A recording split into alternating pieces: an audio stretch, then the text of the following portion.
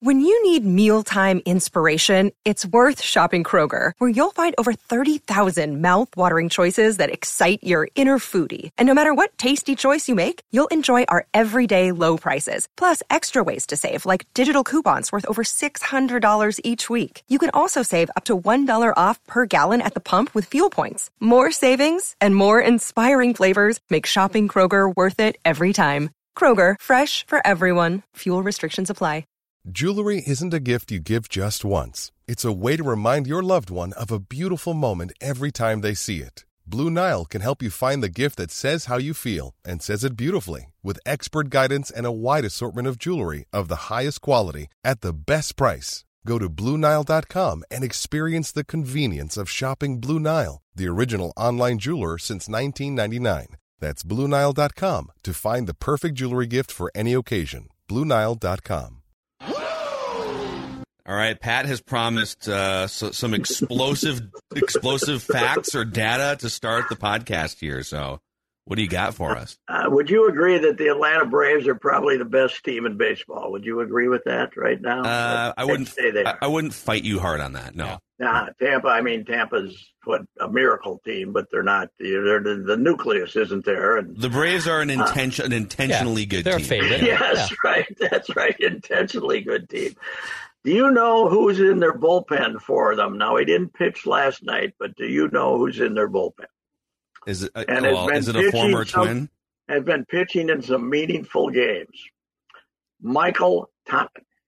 Oh, What? Michael Tonkin. Michael Tonkin. What? He's been on a around the world journey. He was either in Korea or Japan. I think he was in Korea or something. He's been all over. He made their club in spring training. He's pitched some good innings for him. The wait for the Tonk is finally over. Wow. So he's been out of the major leagues for 6 years. 6 years, yes. I assumed he was coaching basketball for a junior high team someplace or something. He was, he always was, as you know, he was always suspicious as to why you were asking him a question, wasn't he? Did you ever cover him? I did. He's 6 foot. I just remember him because he's 6'7", and I'm 5'8" with high Nikes on. You know, he would show up in spring training 4 years. You know, way back to the early 2010s. But he always wondered why you were asking him if he did something. He always was suspicious you were trying to get to some angle that proved the basic was, why in the hell are you here? But he was one of those amazing guys that would get 2 strikes on somebody, and he'd somehow figure out how to get to 3 and 2, and ended up having to either throw a cookie or walk the guy or something. But yeah, the Tonk is in their bullpen. Wasn't there a weird connection? Wasn't he like Jason Kubal's brother-in-law, like on a complete random coincidence? Yeah, was it Kubel? Yeah, I think he was married to Kubel's sister. I think it was Kubel. Yeah, he was related to. You're right. I think it was Kubel.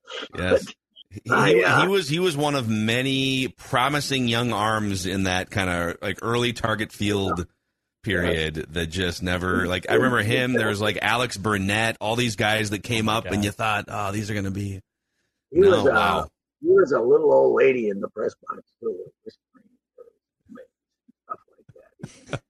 I remember the day that they shocked us at the end of spring training when they released, when they sent Juan Hope Park back to the minors after he had that fantastic spring.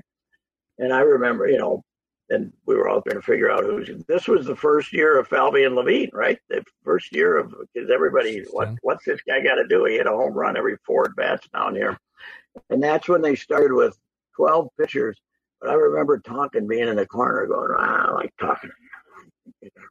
Yeah. Like that. So, but he's in the big leagues, baby. That's great, man. And he's, if we were going to do a pie chart of blame off last night's loss, I know that Emilio Pagan probably doesn't rank number 1 for you because the game was already, they were down, but man, I would swap Pagan for Michael Tonkin right now. If you just said right now, rest of the season, Pagan or Tonkin, who do you want in your bullpen? I would probably take Tonkin. As I said the other day or wrote or something, Emilio Pagan doesn't give up any runs unless they matter. Yep. Unless it, he comes in when it's 6-1. He breezes. He gets them out, man. It's easy. He'll get you 6 outs when it doesn't matter. But if you're really, now I don't think it mattered last night. They weren't probably going to score anyway, and they didn't score. But yeah, he made sure they didn't. And now I would give him credit for at least this time it was was the best player in baseball to hit a 450-foot home run off him. Yeah. So. Well, did you see my tweets last night about? I'll just give it to the audience here too. So Emilio Pagan this season and I don't know exactly like where the line is drawn here, but in high leverage situations has a 1,409 OPS against. So in the game is on the line situations, he basically turns everyone into peak steroid Barry Bonds. In low and medium leverage situations, he has a 535 OPS against. Yes, which is like have a parade for him, right? It is amazing how he can groove that. He can groove that little cutter. I think that was another cutter last night, right? That the guy hit 500 miles. But But I want to know, and nobody did. I didn't see anything. Why did Reusse Lewis not play? I think I saw your theory on Twitter, and are we mad at him? Conspiracy Pat might be onto something. Yeah, did he call out Popkins? Why is he not playing?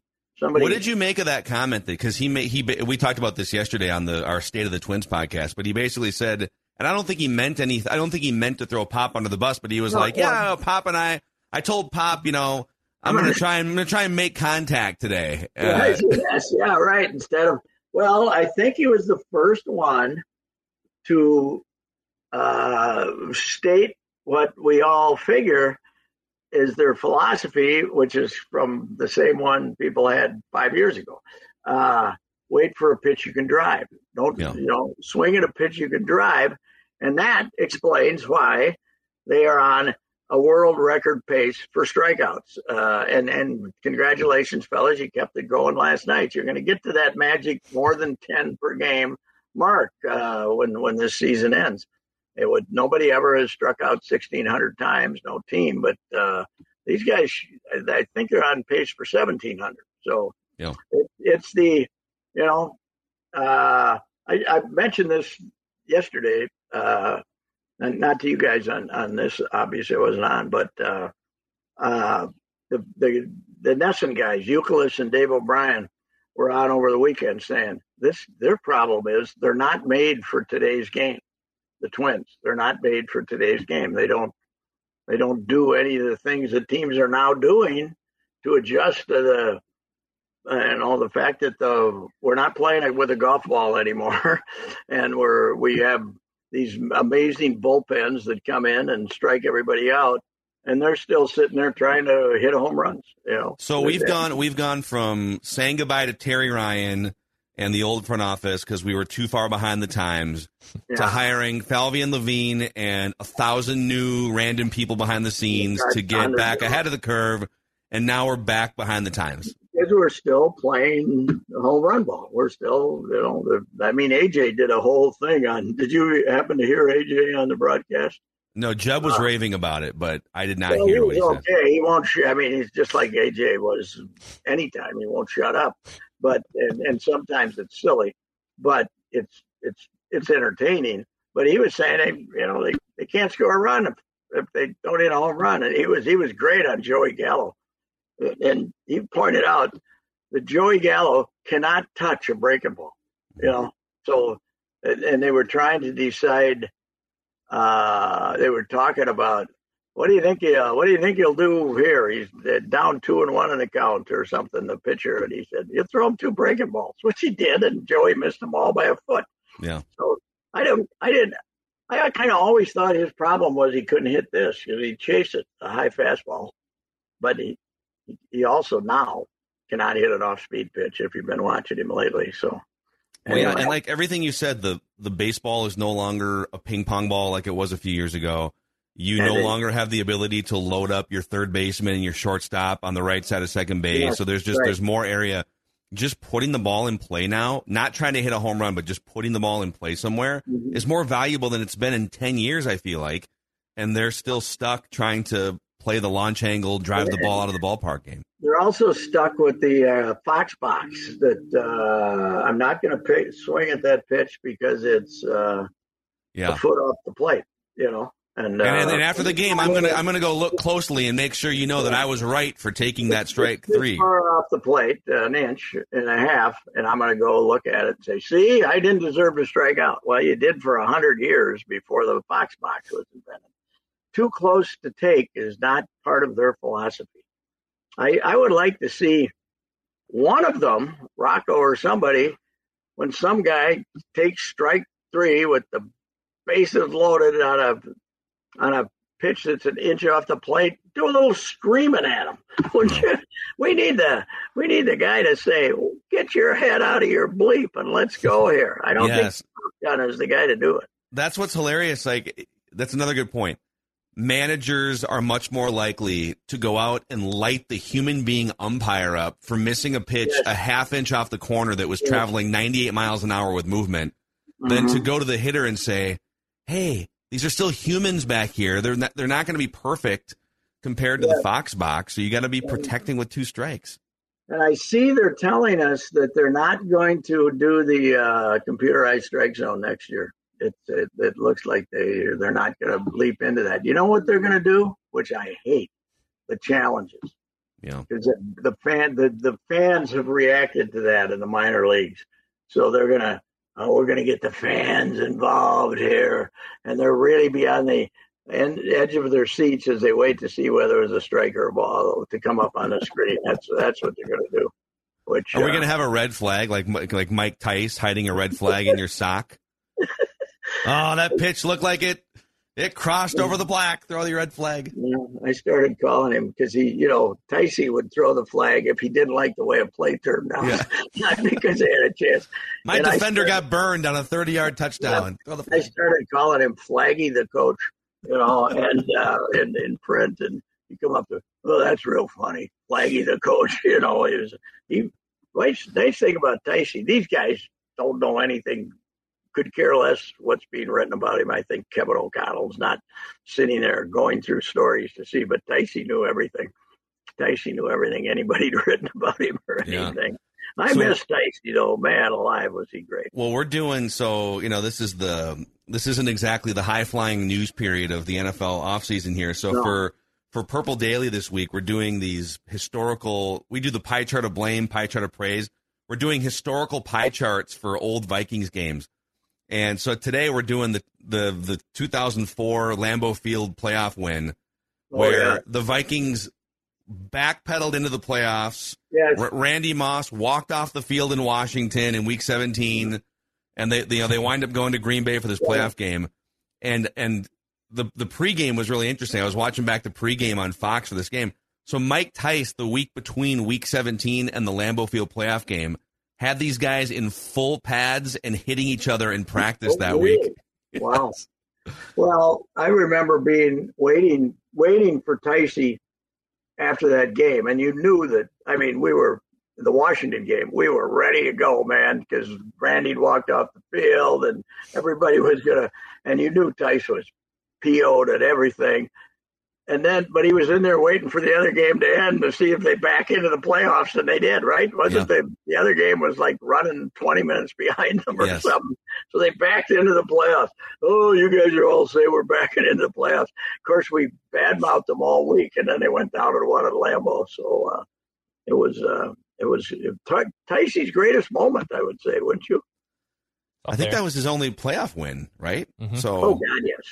It had to, and they started the previous year. They started 6-0 and missed the playoffs, and then that year they started 5-1, but finished 8-8 at the end, and then they just destroyed the back. Year that they were terrible, and they hadn't won a game, and then he had Dante. The sneak run in the 2-pointer with to win the game in New Orleans. And I think that was like 2002.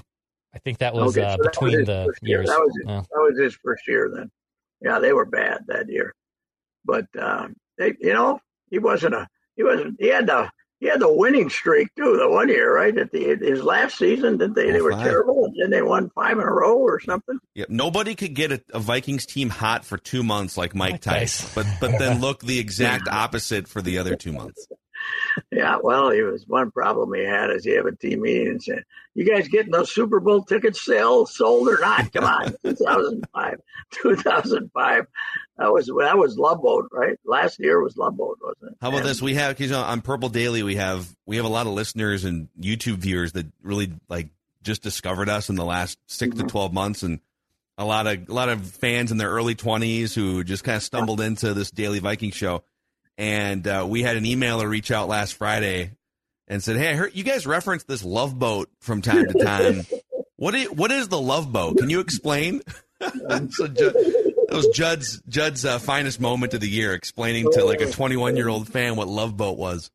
That was the worst moment in local journalism, led by Gene Harrington. I'll never forget that. They've been off all week, right? And now Dante's got to do his Wednesday thing, right? His Wednesday, didn't they have the quarterback come out on Wednesday? Yep. And they're getting ready to play Chicago, I think. And Gene's question is, do you want to talk about the boat, or do you want to talk about the Bears game coming out? And we all going, Gene! And Dante says, "I want to talk about the Bears." I'm not sure what the great thing was, but we're all going, "Jesus, Gene, what the bleep are you doing?" We're all screaming. We've been waiting for Dante all week to have, since the Love Boat story popped, to have to talk about it. Gene offers him the greatest out ever. You want to talk about the boat, or you want to talk about the Bears? Gene, so it's funny, like Gene Harrington. He used to lead off every press conference, right? Yes. I don't know how that came to be, but it was kind of like the Audra of that period. Yeah, Gene would lead off with the softball every year. He'd throw a couple underhands in there, and then if he had any tough questions, you had to try to ask him later. Yeah, Gene was great though. Gene was the first producer for Suture and Reusse. Oh, from Monday. It was Sunday nights when we first started on Sunday nights for 13 months before we got fired. Gene was our producer. Yeah, he taught us how to turn on the microphones and stuff like. I don't know if you ever fully mastered that in radio. I was going to say, neither of us ever became a quality microphone turner. I remember diving across the table a couple times as you started to open your mouth during a commercial break. No. We have a real problem down there with when Such ends up his Garage Logic thing, and then we're going to do Monday's Sports Talk. They have the special, the people who are signed up who can stay and watch.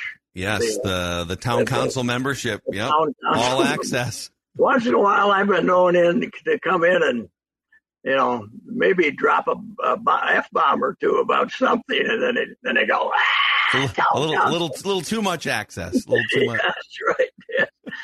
Town council. So anyway, just living up to your Unchained brand, I guess. The Tonk, though, the Tonk is back. It's unbelievable. Amazing. The Tonk. That's a great. Wow, what a pull there. I know you have to get going here, so we'll let you go. But hopefully the Tonk.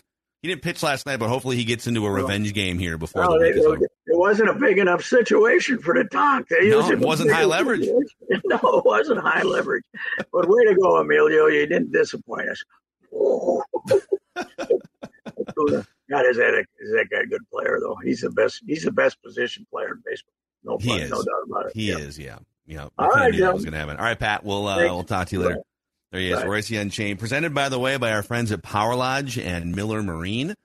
So, if you're looking to shake off a big home run, if you're a reliever, maybe when you get home, you can hop on one of these Benningtons. So, yeah, you can go to any of the 3 Power Lodge locations in Brainerd, Onamia, and Ramsey. Miller Marine in St. Cloud, the biggest Bennington dealer in the country.